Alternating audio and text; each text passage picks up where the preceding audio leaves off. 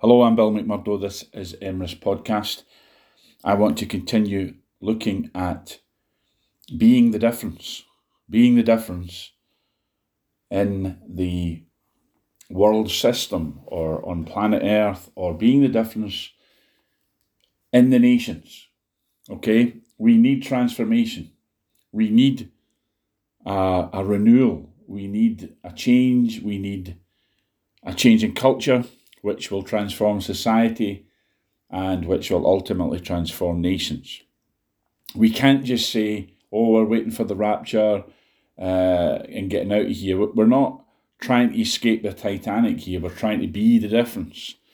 And so we were looking in our last message at how we do that in Ephesians chapter 3 by manifesting the wisdom of God or demonstrating the wisdom of God to principalities and powers in the heavenly realms. We're not just here for men.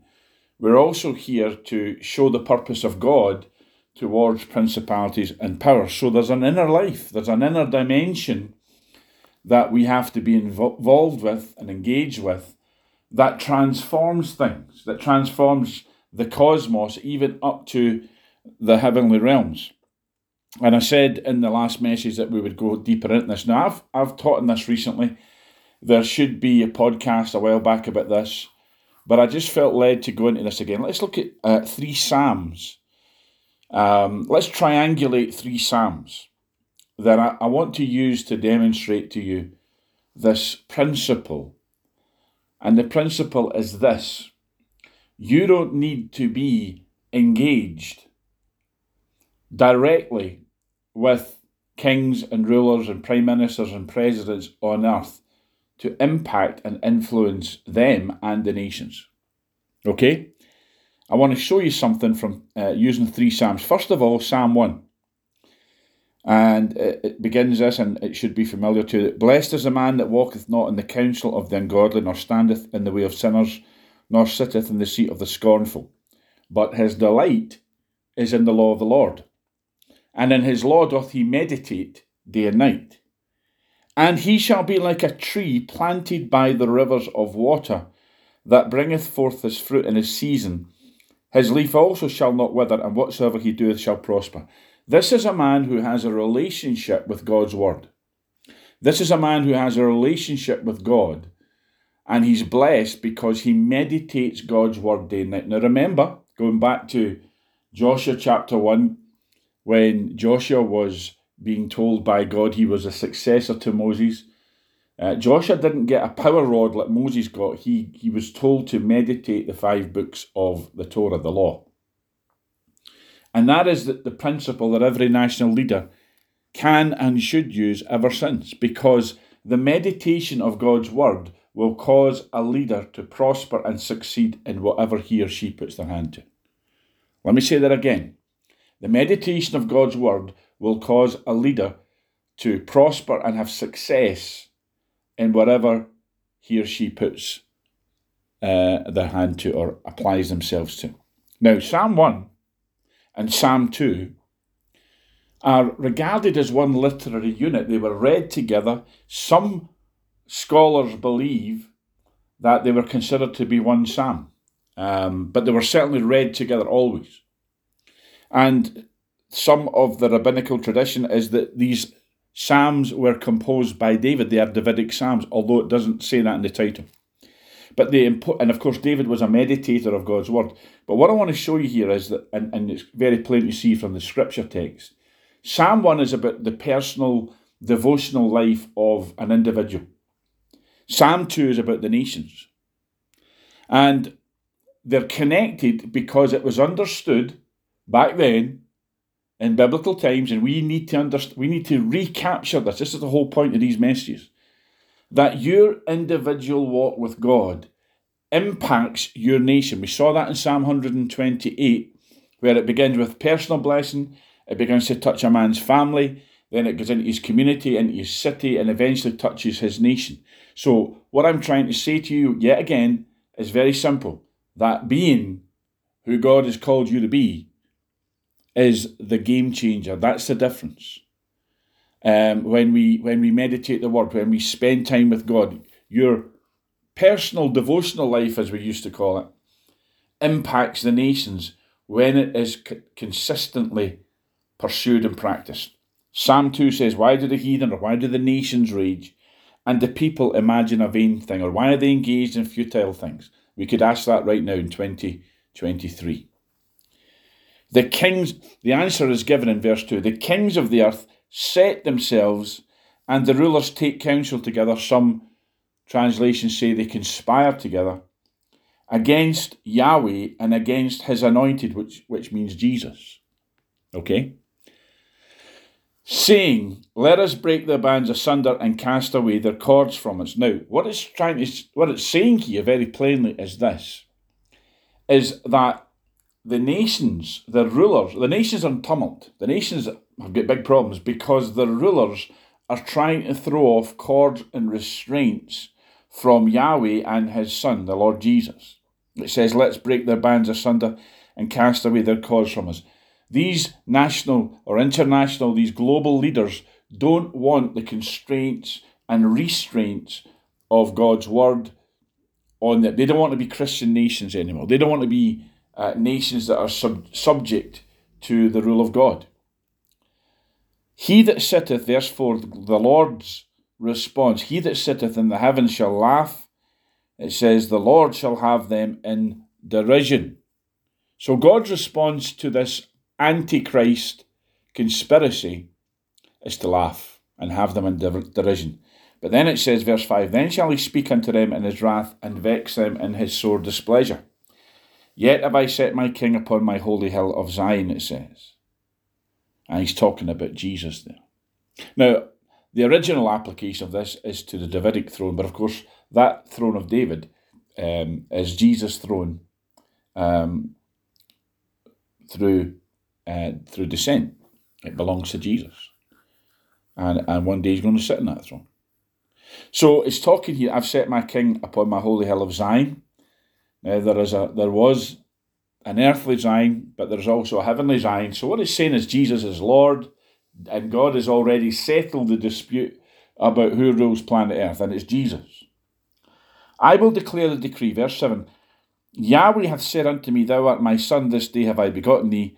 Ask of me, and I shall give thee the heathen, or the nations, for thine inheritance, and the uttermost parts of the earth for thy possession. Now, heathen simply means nations, so the nations are the inheritance of King Jesus. And then it says the uttermost parts of the earth. Now, that was understood by people living at that place and in that time of being where I am right now, which is the British Isles, Scotland, the Ultima Thule, the ends of the earth. And so it's all very prophetic. And I'm just speaking to someone recently about this. Scotland has a massive, massive part to play in these end times that we're living in right now. And I could go off on that tangent, but I won't right now. Verse 9, thou shalt break them with the rod of iron, thou shalt dash them in pieces like a potter's vessel. Be wise now, therefore, O ye kings, be instructed, ye judges of the earth. This takes me into where I want to go with this message today. You very possibly will never have a chance or opportunity to say these things to somebody in power at, I would say, a national level. You might do it at a more local kind of community council, city council, regional level, but, you know, we're not all going to be piling in to number 10 Downing Street or Butte House or the White House in America. We're not all going to be piling in and speaking at that level personally. But this is God speaking. Be wise now, therefore, O ye kings, be instructed, ye judges of the earth. Serve Yahweh with fear and rejoice with trembling. Kiss the Son, lest he be angry, and ye perish from the way, when his wrath is kindled but a little. Blessed are all they that put their trust in him. Now, what he's saying here is this. That's the message to kings. That's the message to national rulers and leaders. Now, when you connect Psalm 1 with Psalm 2, you understand that there's this guy going about his business, meditating the word. Okay? He's having personal devotional time with the Lord. He's not necessarily going down to the offices of power. But he, by being who God has called him to be, is in the spirit demonstrating to principalities and powers the manifold wisdom of God. He is establishing. See, what you have to understand is this, is that the place of action back in the Old Testament was the temple, which was in Zion, which was in Jerusalem. Okay, so Jerusalem, Zion, if you use them as interchangeable terms, you understand the Zion of God, where the action was the temple, and of course the king's palace, all of that. Now, we are the house of God in the new covenant. We are God's temple in the new covenant. So what I'm trying to say to you is that that's where the Shekinah glory was. Now, you as a believer, brother, sister, you are where the Shekinah glory is today. The Holy Ghost lives in you. You are the temple of God. So what takes place in the temple is greater than what takes place in any other place, any other palace, or any other throne of authority. Let me say that again. What takes place in Zion, what takes place in God's temple, what takes place in the house of God, what takes place where God dwelleth, has far more authority to it, reality to it, than what takes place in any other place of power on planet Earth. Far greater than the earthly kings. Why? Because the Bible says Jesus is the ruler of the kings of the earth. And if Jesus lives in you, then you're functioning and operating at a higher realm. Okay? What the Prime Minister of Britain does today can have an impact, but it doesn't impact the heavenly realms. But you do, because just meditating the word, communing with God, just being a believer, just doing what you're supposed to do. And what that means is that the nations are impacted by that. Now, the rulers of the earth today, in particular, who are all globalists, woke, antichrist people, they don't like that. They want to they don't want laws based on biblical principles and laws anymore. They don't want that. So, because they're trying to conspire against it, and you've got the Great Reset, the globalism, all that junk, then it's bringing trouble and tumult among the nations, and the people are getting into all kinds of futility, thinking crazy stuff. It's crazy town out there if you haven't noticed. Now, I said the third psalm, or there's three psalms, so let's look at the third one that I want to talk about. Psalm 149, and this actually makes it a lot plainer to us in terms of those two psalms and what they're talking about, but also in terms of what I'm trying to get across to you here, which is your personal life with God impacts the nations. Once you get that, once that revelation drops into your spirit, it's going to electrify. You're going to see things you never saw before. Psalm 149. Psalm 149. We looked just there at the Psalm 2, which is the second psalm. This is the second from last psalm, Psalm 149. Praise ye Yahweh. Sing unto Yahweh a new song, and his praise in the congregation of saints. Okay? So in other words, in Zion, in the church, in the ecclesia of God. That's where the action is, folks. That's where the action is, in the ecclesia of God. Let Israel rejoice in him that made him. Let the children of Zion be joyful in their king. Okay? Let them praise his name in the dance. Let them sing praises unto him with the timbrel and harp. For Yahweh taketh pleasure in his people. He will beautify the meek with salvation. Then we get into it. Watch this. Let the saints, okay, the saints, the remnant, the people of God, the church, the ecclesia, the believers, let them sing aloud upon their beds. What? Shouldn't we talk about singing in church? Shouldn't we talk about singing in the congregation? No, in your bed. Or in other words, where you live. Get those three words branded into your thinking. Where you live. Because that's what it means, upon their beds. You get up in the morning, you praise the Lord. You go to bed at night, you praise the Lord. What he's talking about is you have a relationship with God in your own private life. You don't have to go to a cathedral to worship God or to do something important spiritually. You can just do it in your house. You do it driving your car. You do it having a shower in the morning or on your bed. Then look at this, verse 6. Let the high praises of God, that means a deep throaty yell, a roar, be in their mouth,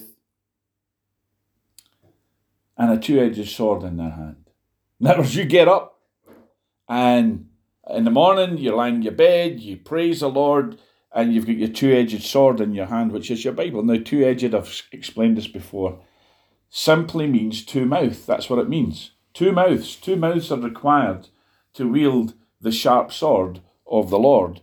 God's word has already released it.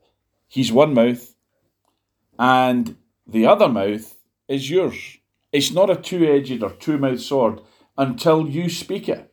Okay? So you have to speak it for it to be two-edged. If it was lying on your coffee table gathering dust, it's not a two-edged sword. It's not got the sharpness. Did you know God's word is designed to be spoken by you, by me, by the believers, by the saints? It's not just a book that's to be read, it's a word that's to be released. We talk about Logos and Rhema. Rhema is the released word, the spoken word. Now, what's the purpose of this? Why are we in our beds praising God with throaty roars and our Bible in our hand? Now, remember, we're just doing life here. We're just in our private lives doing the stuff for the Lord, just going about our business, making breakfast, going to Asda, whatever. We're just living a normal life. We're not trying to be spectacular or whatever. It's, you can only do these things in a cathedral. Come on, folks. He's talking about just living your life. Your private life impacts your nation. If you are a drug addict and you're stoned at your face all the time, that impacts your nation, but not in a good way. But if you're a meditator of God's word, if you're a prayer warrior, if you're somebody that just loves spending time with Jesus, let me say this, though, to you. If up until this point all you've ever seen is, I spend time with the Lord and it's wonderful, and you don't see, and you're not aware, and you're not engaging with the reality that what you're doing, just spending time with Jesus, is having a powerful, positive kingdom impact on the place you dwell, your community, your street, your city, your town, your village, your nation. If you don't see that, you have to have intentionality from this point forward about that matter. So you've got your high praises of God in the mouth. You've got a two-edged sword in your hand, which is your Bible, and you're speaking it. What's the purpose? Verse 7. To execute vengeance upon the nations. And punishments upon the people. In other words, what you're doing, remember over in Revelation chapter 8, it speaks about the prayers of the saints. Now, this is a powerful, we might look at that more specifically, but you look it up, Revelation chapter 8. Talks about the prayers of the saints being mixed in a bowl with incense in heaven, and then cast out, thrown out on the earth as judgments. You see, every time you make a decree, every time you pray, every time you intercede, then something is happening in heaven. There's a heavenly alchemy going on. That means that God is taking your prayers and doing stuff with them, and judgments are going forth. Now, it's not that you're asking God, destroy, judge, send thunderbolts. We're not doing sons of thunder stuff. What I'm trying to say to you is that your very prayers impact the nation. That's why you're supposed to pray. The nations. So, your praise and your meditating of the two-edged sword, a two-mouthed sword, executes vengeance upon the nations and punishments upon the people. Now, I need to say this to you. I need you to get this. We're not talking here just about God blasting people because they're sinners. That's not really what's meant here. Maybe even back in the Old Covenant they had that meaning to it, because the nations around about Israel were all idolaters. But there's idolatry. There's probably more idolatry in the world today than ever has been, and there's probably more idolatry in the church today than ever has been. Because if you put stuff before the Lord, you put football teams, singers, activities, people before the Lord, you're an idolater. Anything that comes before God is an idol. Anyway, that's a whole different message. So what he's trying to say here is, let me put it in layman's terms and a little bit of street language that we'll understand, is that when you have the high praises of God in your mouth and a two-mouthed sword, your Bible in your hand, God straightens things out in the nations. It impacts the nations. Then it says, to bind their kings with chains and their nobles or their rulers with fetters of iron.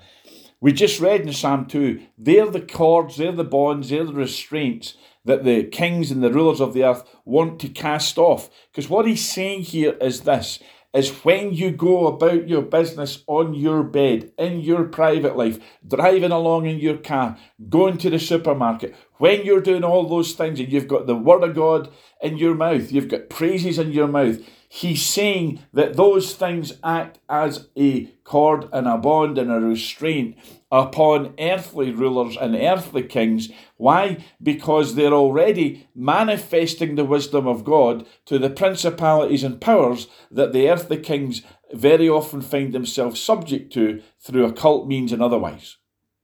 So the influence of principalities and powers in the heavenly realms, because you're impacting them, that also has an impact upon the kings and rulers who are maybe under their thrall. I'm getting excited teaching this. Then it says, verse 9, to execute upon them the judgment written. What it's saying here is that kings and rulers, and thereby by extension the nations, are impacted by what you do in your private life with God. Oh, wow. I'm talking, wow. Then it says something that should electrify you. You might be listening to this, well, I'm not a pastor, I'm not a theologian, I'm not a preacher, I just go to church, worship the Lord, read his word. It says, this honour have all his saints, praise ye Yahweh. It's not for the clergy so-called, and there is no such thing as a clergy. Okay, let's take care of that. We're all ministers, we're all believers. Some of us are in fivefold, some of us are in leadership positions. But it's not for a special group of people. This honour, what honour? The honour of impacting nations have all his saints. Wow. Amen. Yeah, I just feel in my spirit, just to close this off, I just feel in my spirit now, the Lord is really lead me. I kind of knew it already, but I just feel the Lord wants me to extend this quite a bit.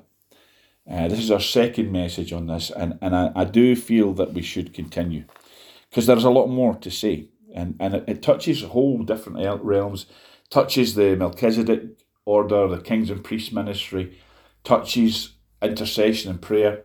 There's a whole bunch of stuff that this touches and goes into. So we will continue this. But this is, if you like, message 2 of this.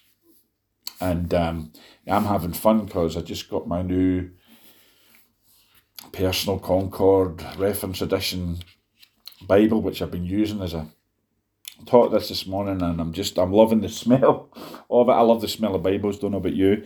Just loving the feel of it. Yeah, I'm a big Bible guy. I'm a big Bible. I love big Bibles.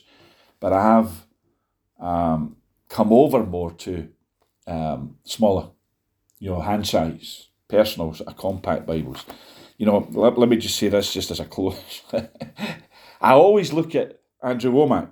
Okay, now I'll watch a lot of these guys, Copeland and so on. They all have these big Bibles, and I've got big Bibles galore. I'm a Bible collector. But Andrew Womack always has this wee Bible, wee hand size, and you never really see him with anything else. So I've started to get back into these, because I used to like wee small Bibles, and I've started to get back into them. What this has got to do with the message, well, I don't know, but let me just say this to you. When we're talking about having that personal relationship with God that impacts the nations, and like your two-edged sword in your hand, get yourself a little Bible, get yourself a wee sort of Personal Concord Reference, Cambridge one, or something of that size. I've also got a wonderful, the wee Nelson one, Maclaren, the compact Maclaren. I've got it in New King James and King James, and they're just the same size as the Personal Concord. Great wee Bibles, carry Bibles as they're called. And let me just say this to you, right? You might not be able to lug a big, heavy Bible around with you, but you can carry a wee personal Bible. and engage yourself in this glorious ministry. This honour. What an honour. It says, have all his saints. So till next time, folks, if you're listening to this and you want to comment on it, you can maybe do so. Facebook, places like that. Let me know what you think. But anyway, praise the Lord, and I hope this has blessed you. Until next time, God bless.